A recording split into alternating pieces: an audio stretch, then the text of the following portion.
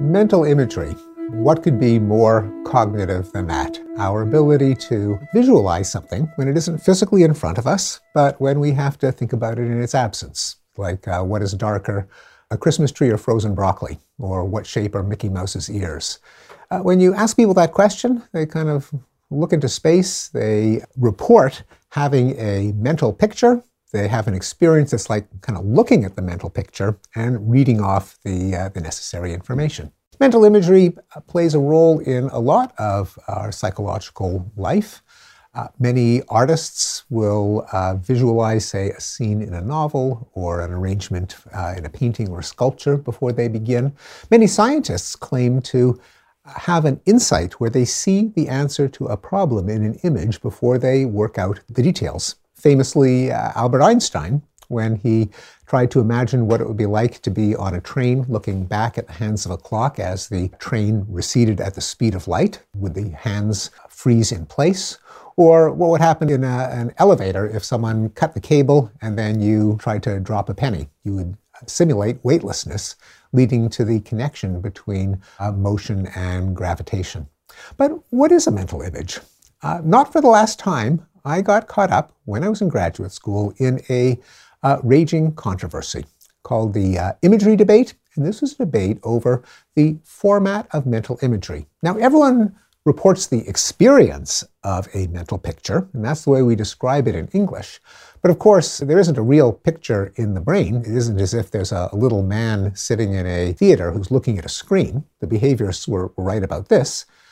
How do we make sense of what's going on in people's heads when they say they have a mental picture? The easiest way to make sense of it is to use the concept from computer science of an image file. Basically an array of pixels, as we would now call them. And my graduate advisor, Stephen Kosslyn, came up with what at the time was a revolutionary theory that images were like image files in a computer, kind of like a JPEG or a GIF or an IMG file, not compressed. The reason that it was radical was the computers at the time had virtually no graphic capability. And this was a kind of an exotic concept. Only the most expensive supercomputers, which no one even had experience with, actually could do graphics. Computers at the time was line-by-line instructions in a kind of language format, and that's the way cognitive psychologists tend to think of mental life in that era, in the 1970s. Now, it might seem obvious that images are more like pictures than they are like descriptions, like whether in English or even in a more abstract logical language. But a number of psychologists and philosophers have pointed out that the fact that we say that it feels like seeing a picture doesn't really mean that an image is like a picture. And when you actually probe the experience of mental imagery, there are a lot of ways in which an image is more like a description than like a picture. If you're imagining a tiger, okay, go ahead, count the stripes. People sometimes say, well, wait, I know the tiger has stripes, but I'm not really seeing them clearly enough to be able to count them in my image.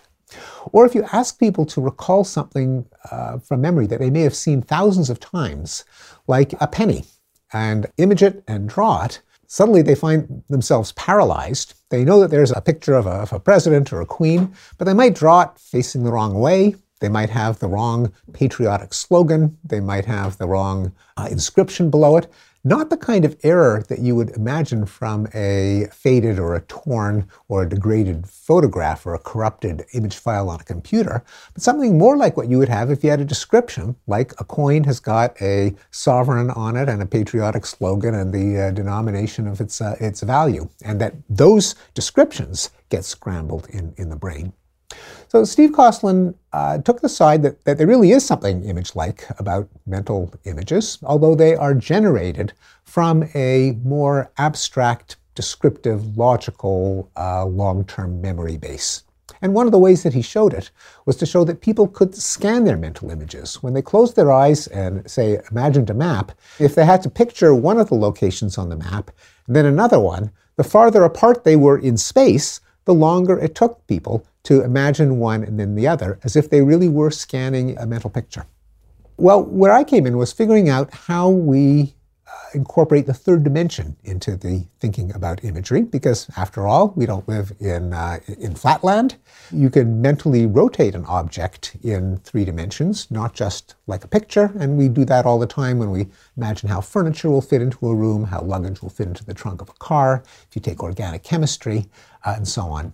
Well, a natural way of thinking about 3-dimensional images would say, well, okay, if an image of a 2D shape is like a bunch of pixels arranged in 2 dimensions, well, then that must mean that when we imagine something in 3D, it's a 3-dimensional representation, what are sometimes called voxels, voxel elements, that is, itty-bitty cubes arranged in 3 dimensions.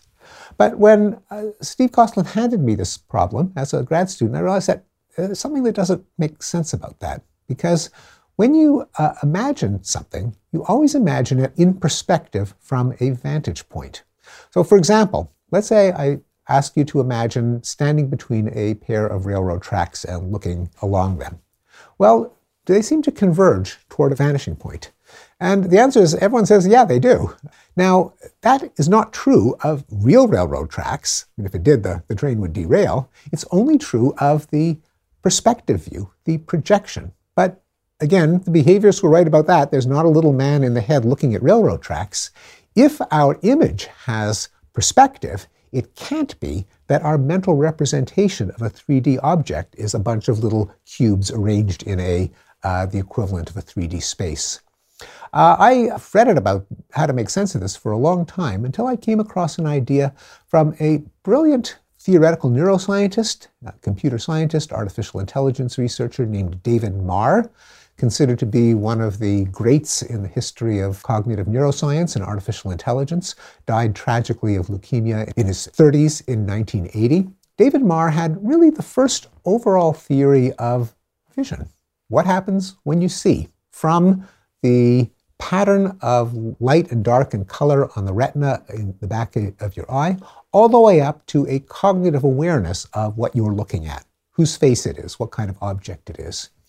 And Marr proposed that partway through that stream of information processing, from the eyeballs upward, there is a representation that he called a 2.5-dimensional sketch. 2.5 dimensions? What does that mean? Well, what it means is there 3 dimensions are represented. The world isn't flat. You know when something is farther away and something is closer. But the 3rd dimension is not represented in this information format the way the other 2 dimensions are, namely left to right and up and down. Left to right and up and down are represented from the vantage point of a perceiver in terms of visual angle. And the 3rd dimension is measured by distance along a line of sight. So the information is there that we don't think the world is a pancake, but it isn't a perfectly isotropic 3D representation either.